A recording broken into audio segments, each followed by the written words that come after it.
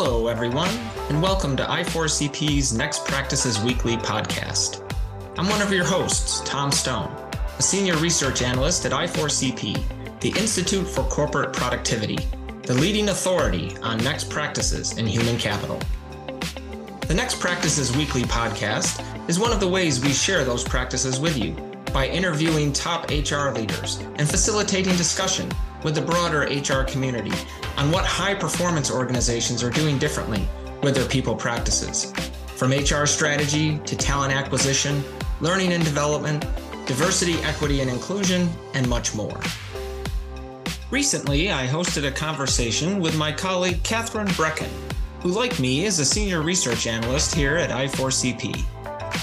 She has led two of our recent studies on culture fitness and AI in HR, so we discussed some key findings from each and at the intersection of those two. This included a bit of a deeper dive into four of the traits of fit cultures: being employee-focused, inclusive, quality-centered, and learning-focused. But before we get to that, did you know that i4cp recently, and for the 7th time, has made Inc. magazine's Inc. 5000 list? These prestigious rankings provide a data-driven look at the most successful companies within the economy's most dynamic segment, its independent entrepreneurial businesses. Since the pandemic, i4cp has doubled its community of enterprise members, made up of mostly large, globally recognized companies. Leveraging our next practice research and data-driven insights, members connect with each other every day to discuss, debate, and share ideas on practical strategies to overcome challenges and make better human capital investments. For more information on becoming an enterprise member, please visit our website at i4cp.com. Okay, now for the discussion on culture fitness and AI in HR with my colleague, Katheryn Brekken. Thank you, Tom. Zeta, could you help us get that poll up? Thank you. This was a question we posed quite a bit in 2022 to organizations and led to the culture. It was part of the culture fitness report that came out and that we talked about this spring on this show as well as at our conference and other places. So if we could just take a minute and we're kind of going to just level set, find out where everybody's at. Tell us how your culture has changed over the past year. Tom, do you have any bets?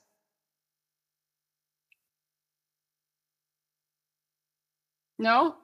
I was on mute there for just a moment. No worries. I think what we've heard previously is that a lot of cultures maybe had some bumpy patches over the past 3 years, but that overall many did get healthier. So I would say if there's a lean, it's probably going to lean towards the healthy side, but a good number, probably neutral or maybe slightly more toxic. Yes, I'm going to go with more toxic.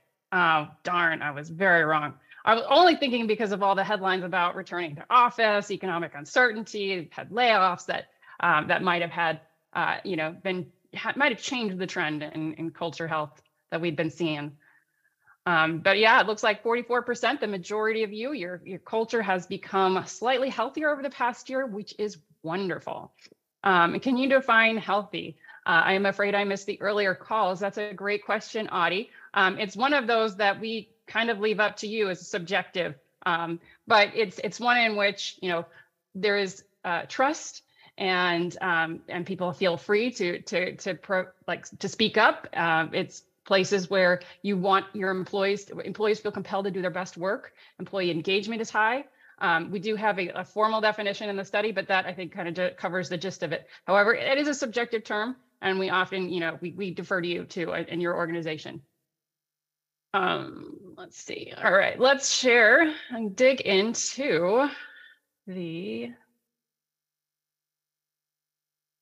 presentation. Okay, I'm not seeing share. Hold on one second. There we go.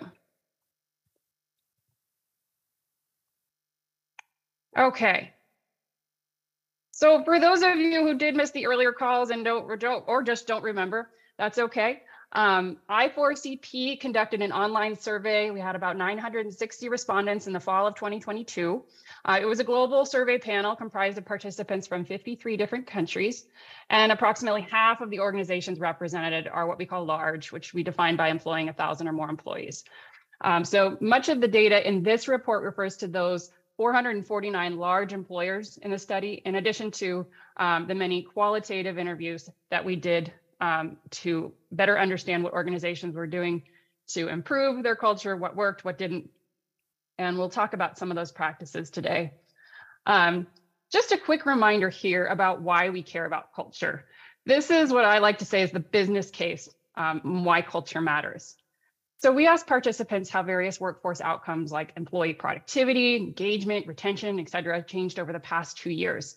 And our regression analysis of the data then found the health of the culture plays a significant, important role in predicting employee productivity or improvements in employee productivity. So there's not just significant correlation between the two. Our data found that culture directly impacted perceived changes to employee productivity, which in turn then has a large impact on market performance. This is equally important because measuring employee productivity is a conundrum for many organizations these days. Just like organizational culture can be a little bit nebulous to pin down, productivity is even worse. So when we think about how do we measure, talk about productivity, culture can be sort of the canary in the coal mine and helping you understand what's going on with your productivity. So there are a variety of metrics that we discuss in the report that talk about how to measure culture and the most effective ways. Just to summarize, many and frequently is the gist of that. But your culture health then can sort of be a guide or a rule of thumb on what's going on likely with your productivity. Right. So more of why culture matters. These are what I like to call the symptoms of fit cultures. All good things. Organizations found to have the fittest cultures in our study report significantly higher employee net promoter scores than those with unfit cultures over the past 2 years. Companies with healthy cultures reported excellent eNPS scores 9 times more often than their unfit counterparts. They were also 4.5 times more likely to report an increase in employee engagement scores since the onset of the pandemic. Very fit cultures are 4 times more likely to have experienced improved retention and are 3 times more likely to have reported their ability to attract top talent since 2020 improved as well. Unsurprisingly, this has resulted in improved productivity. Organizations that have fit cultures are 2 times more likely to report increased employee productivity during the same period. And much of this stems from the overall well-being of the workforce. Survey respondents representing organizations with fit cultures were 3 times more likely to indicate well-being improved in comparison to their counterparts. And finally, they were 1.5 times more likely to report improved diversity or representation over that period of time. And so these are the 7 habits of very healthy cultures. These habits involve flexibility, learning mindsets, and leaders. And I want to take these and give these culture fitness, 7 healthy habits, a little bit of a twist. I want to talk not just about healthy cultures, but I want to talk about how to create change-ready cultures today. You just got a surprise of where I'm going next. Basically, you can't read a business case study these days without realizing how much success depends on culture.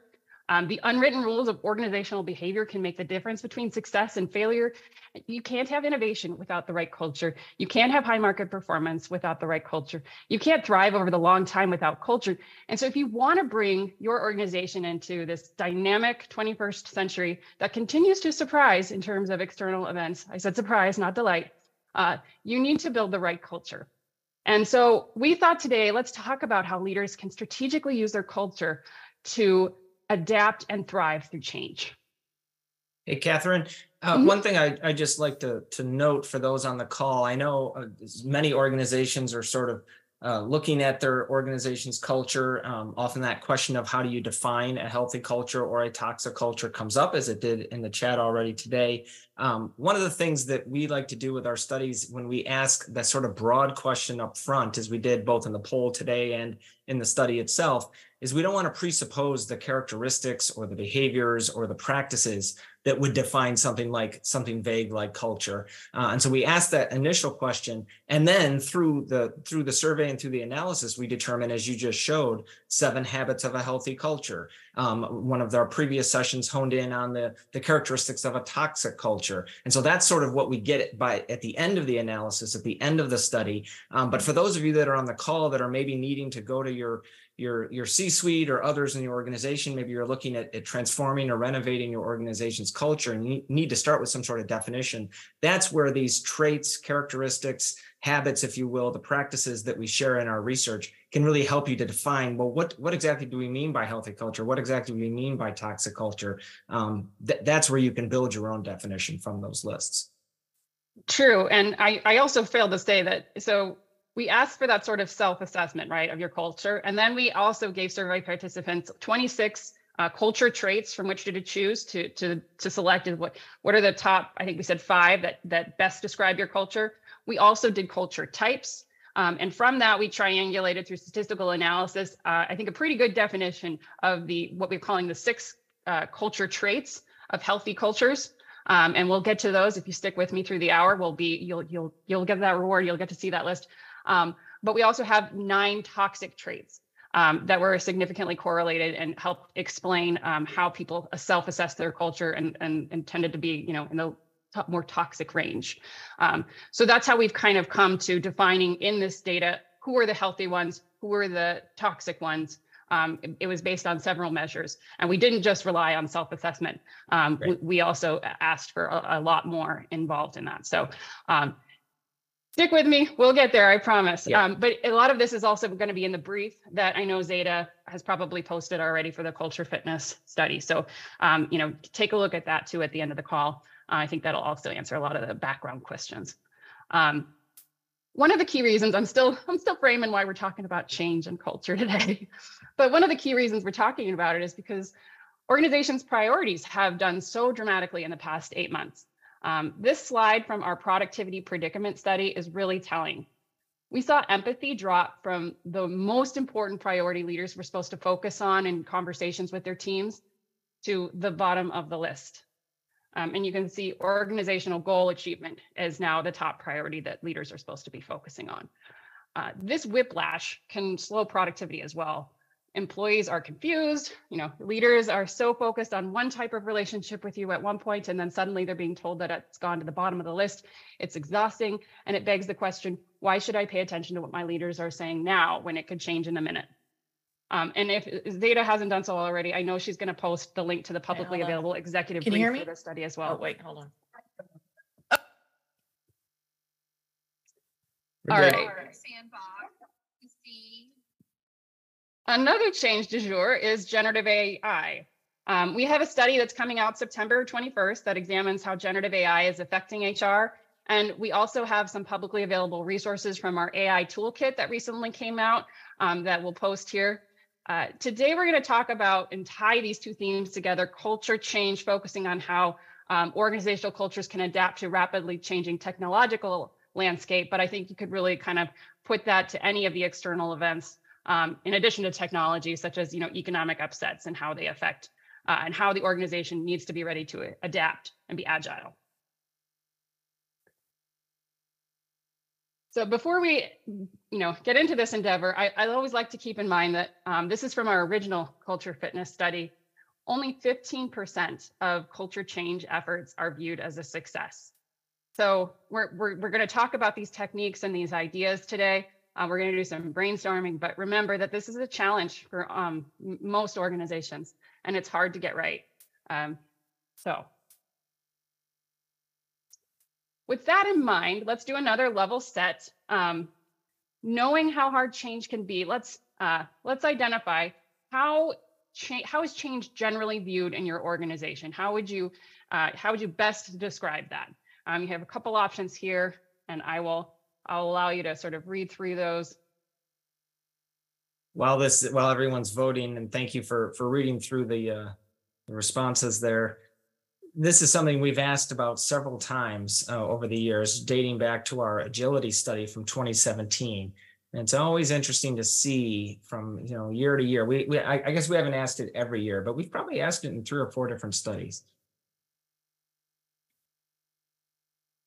Yeah, I'm interested to see what organizations will say. Just coming out of the generative AI study that we concluded at the end of July, organizations are really slow to adapt to that technology, even though it's imploded. It had over 100 million users within the first 2 months of ChatGPT 3.5.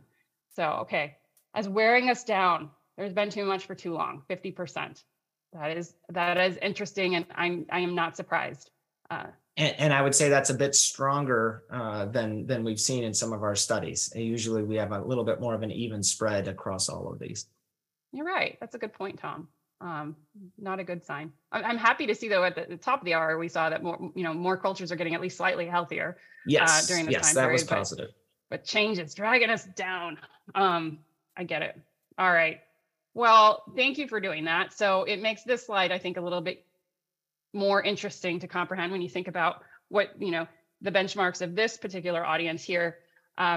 This is from our culture fitness study, and the blue bars represent the high performance organizations and the gray bars mark the low performance organizations. And as Tom mentioned at the top of the hour, i4cp loves to look at its data through the lens of market performance. And so we look at organizations' revenue growth, market share, profitability, customer satisfaction, those 4 items over a 5-year period, and we create an index that allows us to compare and contrast practices of those in the top quartile, our high performance organizations, with those in the low quartile.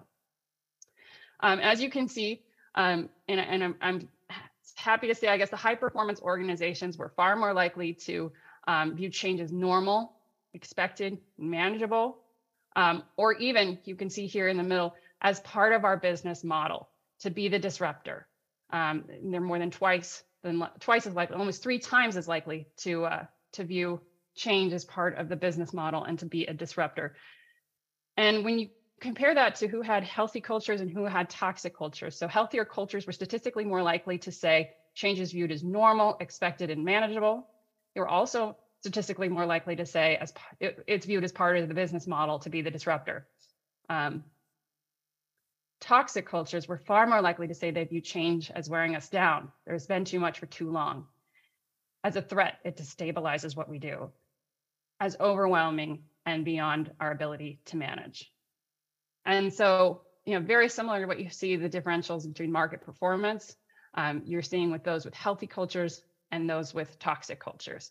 There's a strong connection to being able to roll with change and having a healthy culture.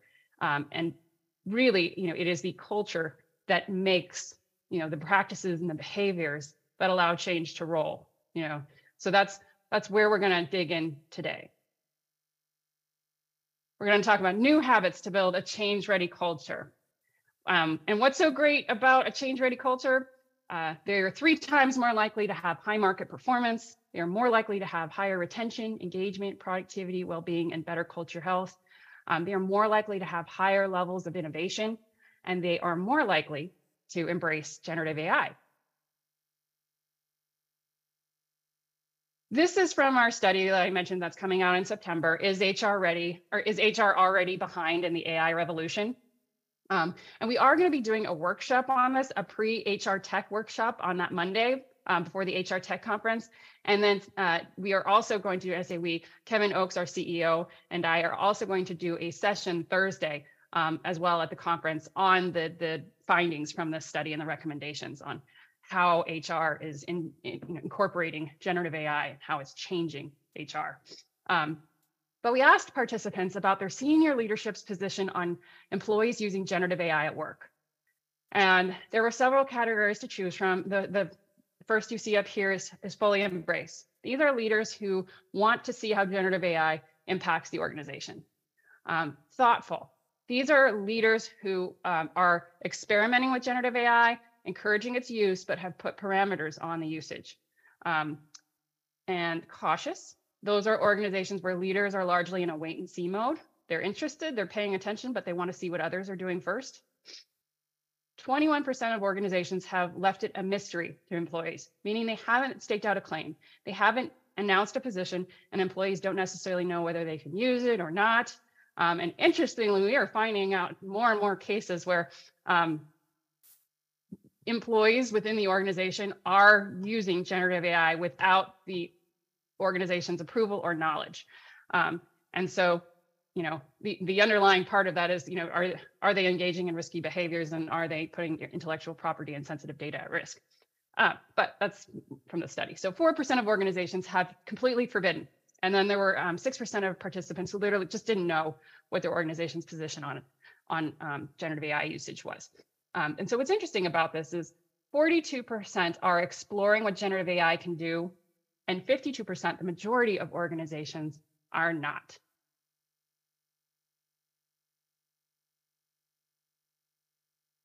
So we know, that most of the organizations aren't doing anything about generative AI yet, right? But it's a major external impactor of organizations and work processes and all of the things. And so we talked about the 7 healthy habits of our culture fitness survey and the interviews that we surfaced. What we see here are 9 specific strategies that we talk about in culture fitness among those 7 healthy habits. But I want you to see these because these are the ones we were able to specifically single out, the practices that we were able to specifically single out and examine in regression models to understand, if you take this action, will it significantly impact or influence the health of your culture?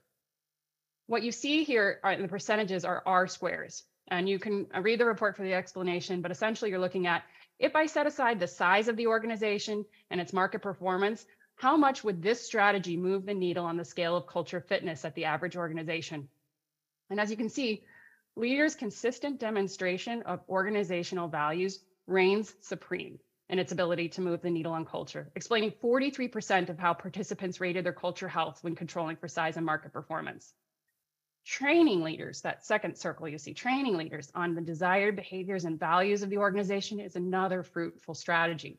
Respondents who report that their companies have very healthy cultures were 4 times more likely to say this training strategy is in place, and it explained 15 to 14% of healthy cultures, depending on what level is focused on.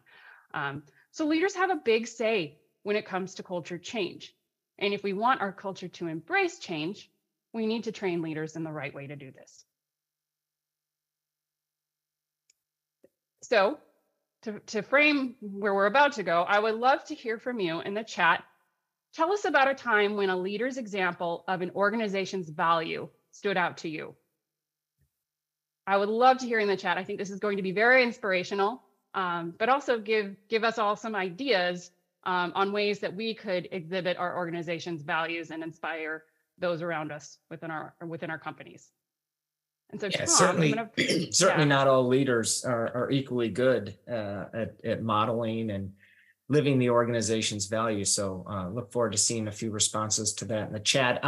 Speaking of the chat, just want to remind everyone, you can ask questions there as you have been. We've had a pretty active chat so far today. I'd asked a question when you mentioned earlier, change-ready organizations. That's a phrase that I hadn't heard much, say 5 years ago. We did a study, as I said, on agility, which is obviously related, if not synonymous with being change ready. And so I asked, what terms do you use in your organizations? Do you use the term change ready? Do you use agile? One person said yes, agile. Someone else said resilient, and someone else said adaptive. So we've got a nice little thesaurus going on here in the chat as to how people are describing initiatives that are being focused on whether or not their culture is change ready. I love that. That's fantastic. And so I'm not seeing any examples here, but maybe people are still typing. Hey, Katheryn. Oh, yes. This is Cordell. So I'll give you one that's actually kind of the opposite, I think, of what you're looking for. Can you hear me? Okay. Yeah, I can hear you. Thank you. Well, just because I think it illustrates the point, the top point you made on the prior slide. And this is from an organization that touts how much it cares about employees. However, in the past year, it experienced a significant slowdown in its business, and it did not announce, but was well known to have eliminated a number of people. And when it's obvious that you're doing that and leaders don't talk about it, it's a perfect example of when they don't, leaders' values are opposite of what they preach, and then how that results in a negative culture. Absolutely. I think that's a fantastic example. really, I mean, it takes a long time to establish trust in a culture, and very little time, seconds sometimes, to break it. Yeah, a good example of a toxic behavior there instead of a healthy one. And we are getting a few responses here. Current CHRO is actively demonstrating inclusion by how she supports the systems and processes, recruiting for open leadership roles. Another response, again, related to respect and inclusion, CEO came to the defense of a frontline manager when an EVP was overusing their power. Both good examples. Absolutely. And Tom, what about you? Do you have an example?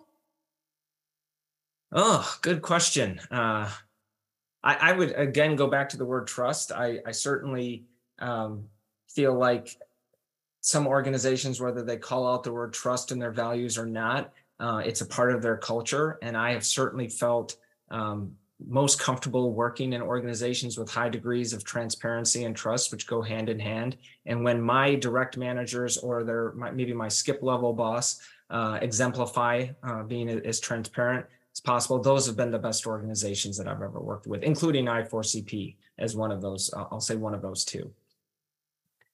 Just and what I know about you, that makes a lot of sense too, and that kind of brings to mind that the values you see your leaders demonstrating are going to be different from the values that your coworkers may see too, because depending on your own values and how you anchor that, certain things are going to stand out and others are not. I love Jim Ranton's example. An employee got drunk on the job and the CEO approved retaining the employee as long as they sought treatment and signed a retention agreement.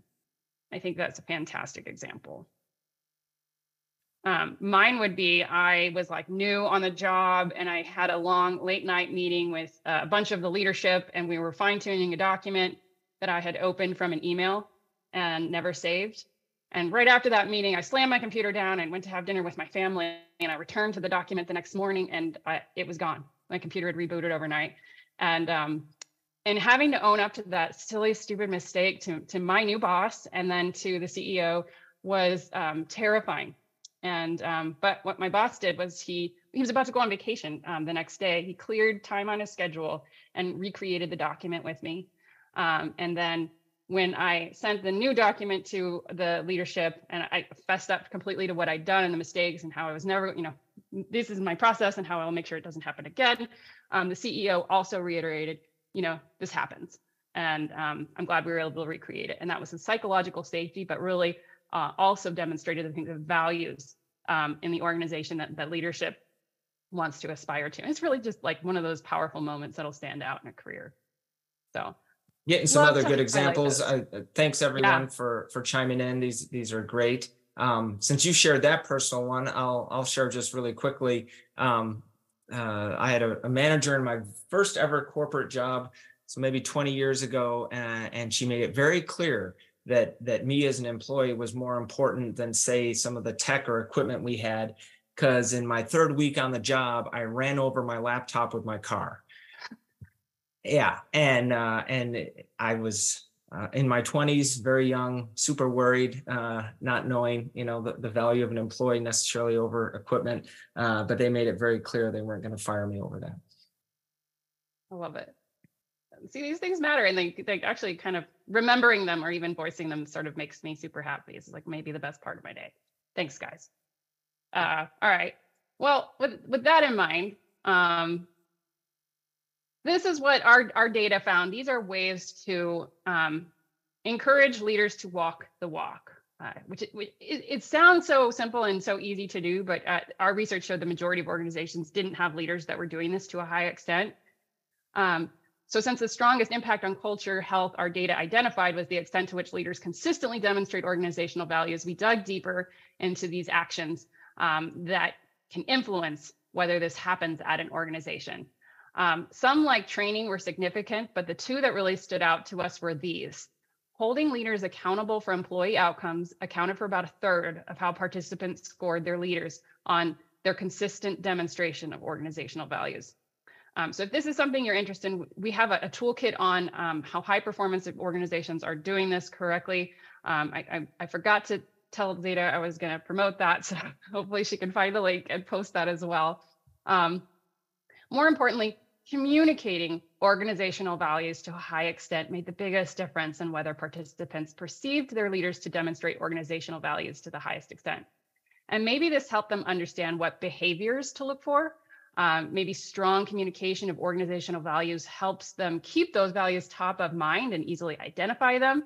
But this is probably one of the easiest lifts to improve your culture if your organization already has clearly defined values and behaviors ready. So with that said, I have these are the 6, by the way, traits of a healthy culture.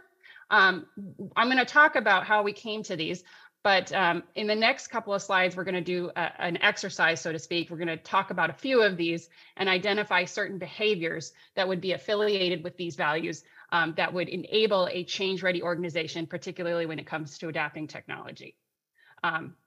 So those stories about leaders walking the walk are important to remember and model as well, but also underscores those values are in how important those values are in defining desired behaviors. We asked participants to self-assess their culture and how it's changed over the past year using that scale of very healthy to very toxic. But we also asked participants to describe their culture, and we gave them 26 positive and negative traits from which to choose, including an other open response option. And they had to select the top 5 that best describe their culture. And it turns out fit cultures use similar language when describing their culture. These are the 6 that rose to the top. So if any of these are top of mind when your employees are talking about your organization, it's a good indication you've got a healthy culture. So if you're seeing these in employee listening strategies, that's an excellent sign of healthy pockets within your organization or healthy organization overall. And so we know leaders modeling the way has a big sway on culture, and leaders modeling the way when organizational values are aligned to desired behaviors, those need to be clearly articulated. And so this activity, which we're going to do next, is really about defining the behaviors that support a change-ready culture or a change-embracing culture.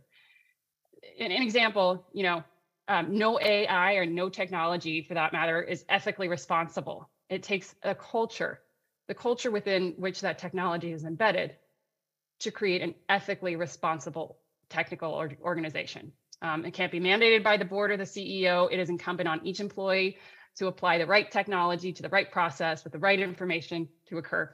And what if these 6 made up your organization's values? I'm just asking you to hypothesize. If these were your organizational values, what types of behaviors can we ascribe to one of these that would enable a responsible digital culture or a culture that embraces technology? And this is an exercise, again, where we're focusing on a change-ready culture as it relates to technology, but you could do this exercise with any outcome in mind. If you wanted to create an inclusive culture, you could take these values and then define behaviors that enabled an inclusive culture. And you'll see what I mean by that. So employee focused, that was the first one you saw there. What are some behaviors that could define, what are some behaviors that we could define if this was our organizational value that underscores an organization ready to embrace technological change? And as an example, just to get the juices flowing, here is one behavior we could talk about: ensuring employees are given the necessary tools and resources to adapt to new technologies. So again, I'm asking in the chat, if this were your organizational value, what's a behavior that you would articulate, that you could say is an aspirational, desired behavior that would underscore an organization ready to embrace technological change that has to do with employee focus? This is the synthesization. I can't talk today. Activity. So making it about the employee, an employee-focused organization would do what in order to embrace technological change? What is a behavior or an action? And so as you're thinking about that and hopefully writing something in the chat, don't worry, I have other examples of how one might do this with employee focus. So another option would be a behavior that you could say is develop and train workers to effectively leverage generative AI. Oh, I see some coming in. Delivering on learning for new technologies related to job responsibilities. Absolutely, Robert, that's a great idea. L&D activities that are available online and ready. Yep. That really makes it accessible to all the employees, makes it about the employees. Start with the why behind the need for this technology. I love that, Diane. I've heard a lot lately, actually, from organizations that are talking about performance management and development, and they're saying we need to do more to make sure that the employee knows that the onus is also on them to create their development plan, to create their future career. It can't just be the organization and the leader, a top-down effort to develop the employee. The employee, it takes two to tango, right? And so starting with that why and that communication, I think is really a great idea and super important right now. Yeah, I love some of if you combine some of these, like many are mentioning the need for training, but the best training includes the why up front in the training. People learn better if they understand the why, the WIFM, the what's in it for me. So absolutely, I'm loving these responses that are coming in.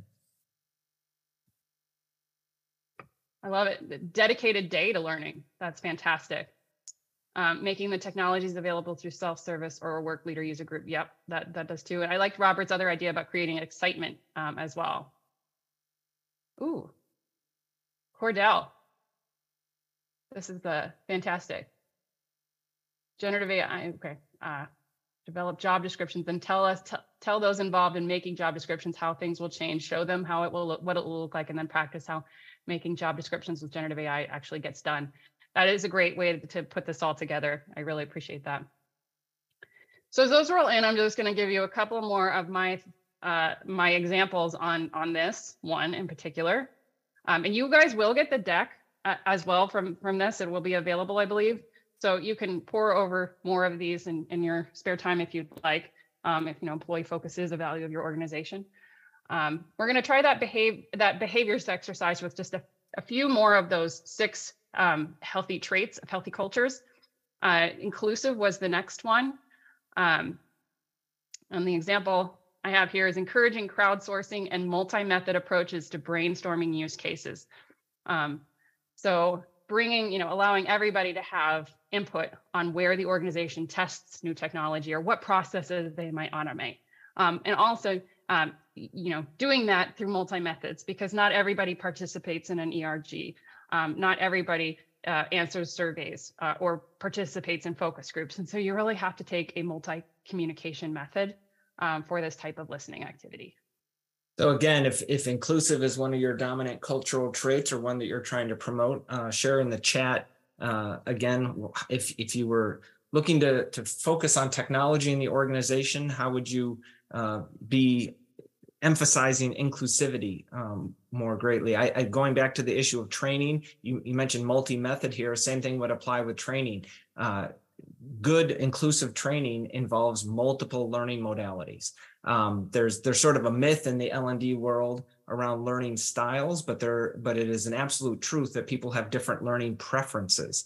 Different people prefer to learn in different ways, and that can actually engage some people more than others. Whether it's auditory, visual, kinesthetic, and so on. Those are preferences that people have for how they learn, and what you prefer can greatly impact how much you learn, how quickly you learn, and it can greatly influence the accessibility of the training that's been provided as well. So a key marker there of inclusivity. Yeah. Here's another example to get the juices flowing. Make sure everyone has access to the same training resources. While some people in their jobs might use technology in different ways, making sure that everybody has the ability to upskill, I think promotes inclusivity. So you may not be using it now, but you have access to it if this is something where you want to go and you want to learn more about it and maybe do more of this in your next role. And these are just a few others. Like Robert's example, actually giving support and help to others. Yes. Safety. Diane, once again, coming through with a good answer, giving people safe opportunities to share their concerns about the new technology, also how to learn. Safety is a big factor in being comfortable in learning. Mm-hmm.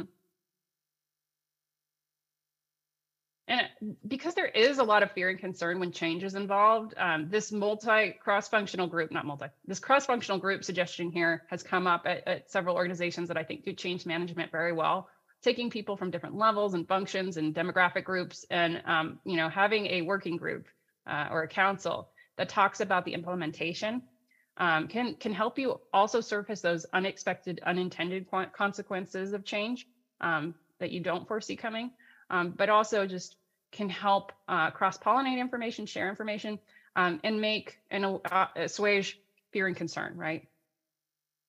I think education and awareness helps stem fear and concern. And so having, more voices, not only just providing input on how this gets done, but also taking information back to whatever group they represent can be a big strategy there. Use online whiteboarding space as a tool versus just depending on Zoom, which tends to be very verbal. Very true, Shufang. Give people safe opportunity. Yes, we already talked about that. And Cordell, that's awesome. All right, so moving on to the next example, quality centered.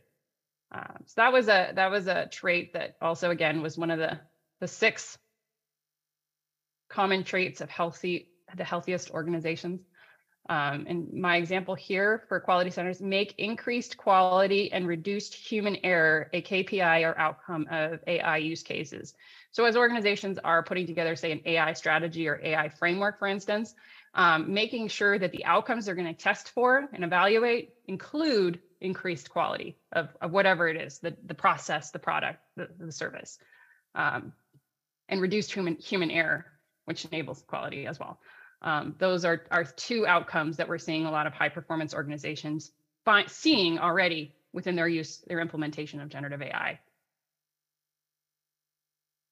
So that would be an example of a behavior that could be identified with a value of quality centered. And this is just data from that AI HR study that I referenced that's coming out in September. We asked, what kinds of outcomes is your organization experiencing from experimentation or use of generative AI in HR? So this is also just a category of the participants that were already experimenting or using generative AI in HR.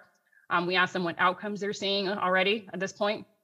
And you can see it's too soon to tell there at the bottom. This is broken out also in our characteristic way of high performance organizations versus low performance organizations. And you could see low performance organizations are far more likely to say it's too soon to tell. The top outcomes organizations were seeing were time savings and increased productivity. And you can see there is some differential between high pos and low pos. But when you talk about enhanced quality as the outcome that leaders are seeing as a result of their implementation of generative AI in HR, high performance organizations are more than 4 times more likely to be noticing that enhanced quality. And reduced human error, you can see below, is about 2x. So yeah, I love that. I'm seeing enhanced quality with the biggest delta between the high performance organizations and the low sort of stands out to me here.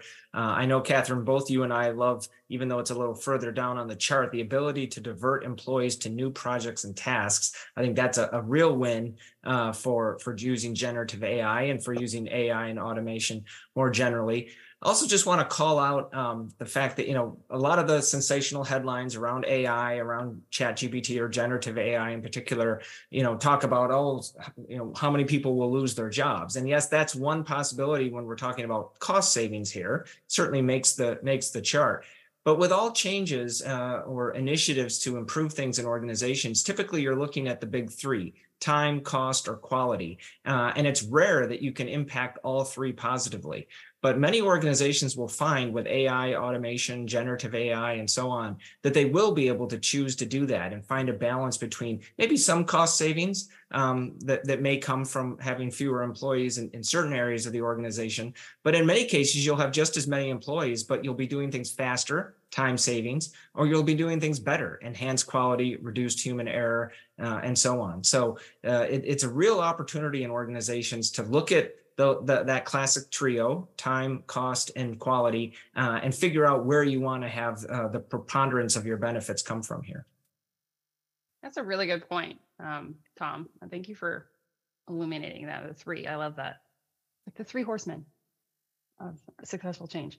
One more example. So a learning organization, what are behaviors we could identify that would enable a culture that is change ready, that embraces technological change?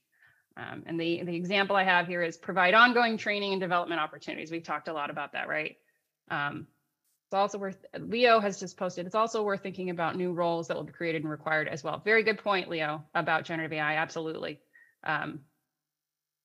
And there's a lot of adjacent skills that could help fit those new roles within the organization. We have to identify those as well. That's another important strategy. But so if you have a learning culture, if you have a learning organization, learning is one of your organizational values, what are the behaviors that you would identify that should be the desired, stated, communicated behaviors in order to enable a technological change-ready culture?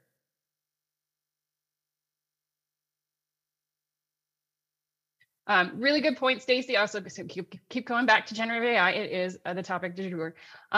So she asked about the known challenge with data information generated using generative AI. So those hallucinations or inaccurate data that it can sometimes produce. That a behavior that could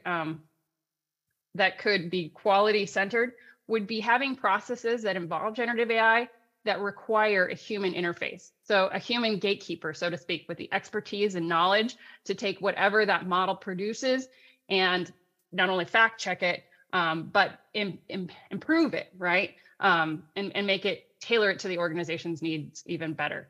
That human expertise is still so critical when it comes to working with AI and generative AI specifically.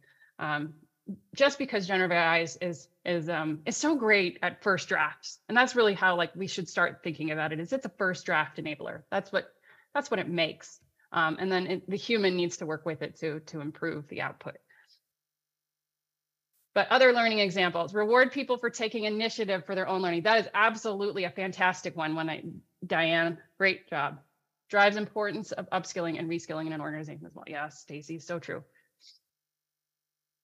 Any other behaviors? Show and teach people where to find resources throughout the internet to learn about new tech and other items. Show them the tools. I love that. I think that's a fantastic idea. We need to also, I think, go back to showing people how to go verify sources, right? How to look at where information is coming from when generative AI produces it, and whether those are actually the right sources from which to pull. I often find when I ask generative AI, large language models for the sources that enabled their response, I get articles that not from the best or neutral sources. So let's just say that, or very dated information.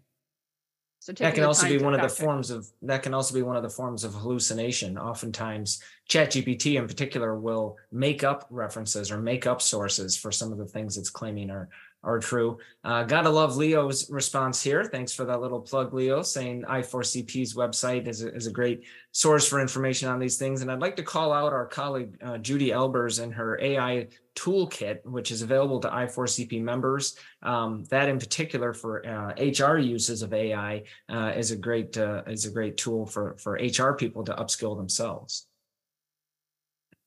Absolutely. So fantastic ideas here. I know we're getting close to the end of our time. So just to move on from that exercise, this is from the original report where we talked about cultures of learning and healthy cultures. Knowledge sharing is common among those organizations with the healthiest cultures. Senior leaders and frontline leaders are trained on the desired behaviors. Even middle managers should probably be included, because as we saw in that past slide, how important that can make a difference in terms of driving a healthier culture. Internal mobility is formalized, and a talent marketplace is in place. And those were findings from the Culture Fitness report that really helped enable the learning value from what we found in our research. One of the things that I like to talk about, so I do teach still at UNLV. Before I joined i4cp, I was a assistant research professor in the School of Leadership, in the School of Public Policy and Leadership.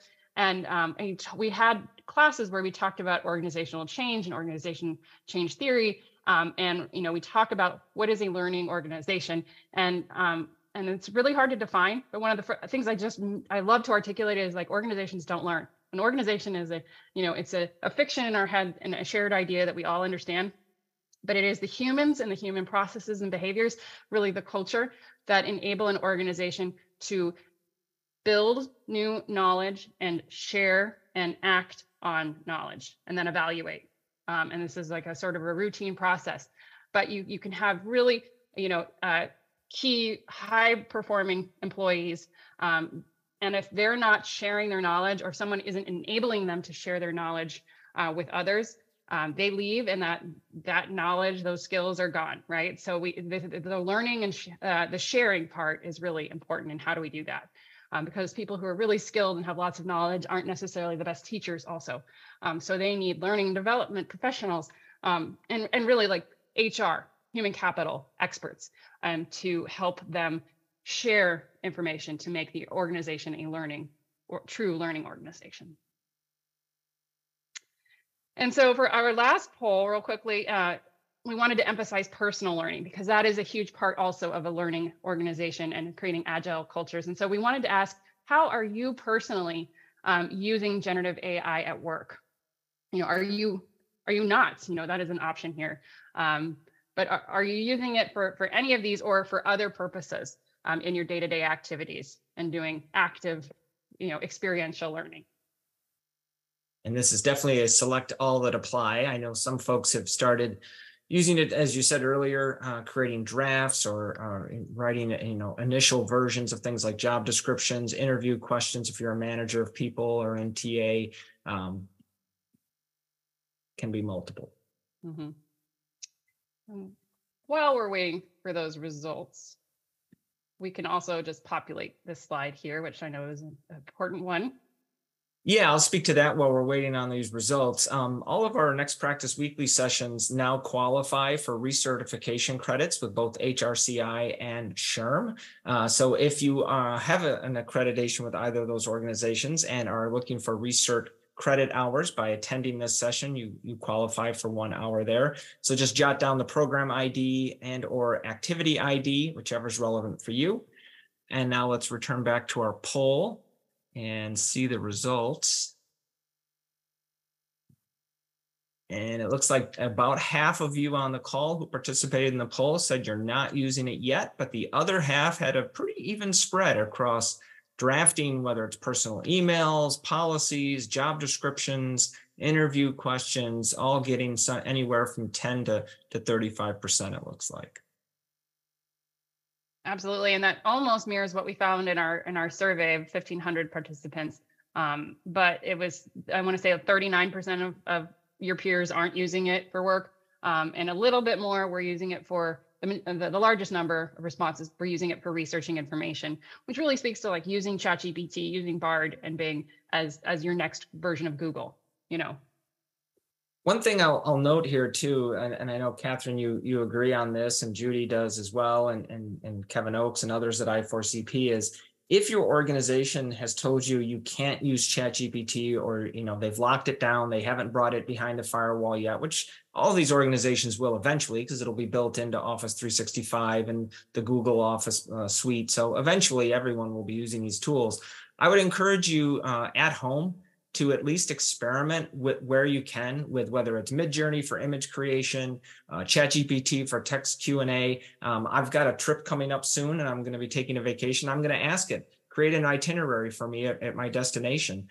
There's simple things you can do like that aren't necessarily work related, but you will be learning some skills on a work related tool, something that will find its way into your office down the road. So I'd encourage you to do that. So for the 50% of you that aren't using it at work, I hope you're at least exploring it in your personal life. Absolutely. I just recently asked it to create an itinerary for our family's upcoming trip to Voyageurs National Park. And I got some great sources, great sites to go visit for the real information. That was the real action. If you want to learn more about building healthy cultures, i4cp has got you handled. Our CEO wrote the book on it, literally. This is Culture Renovation to Build an Unshakable Company. It has 18 sequenced actionable strategies that you can use in your organization that will enable change. But we also have these other resources as well. A culture renovation assessment, culture renovation workshops, case studies, and more.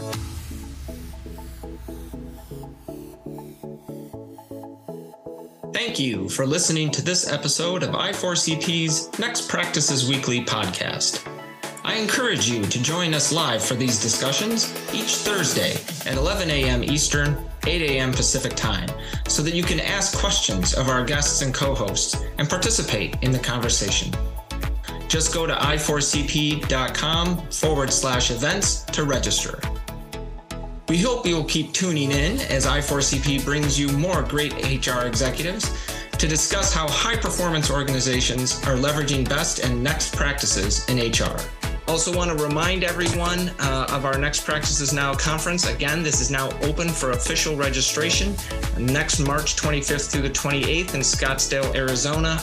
You can register now if you're already making travel plans for the new year. Thank you, and we hope you have a great and productive week ahead.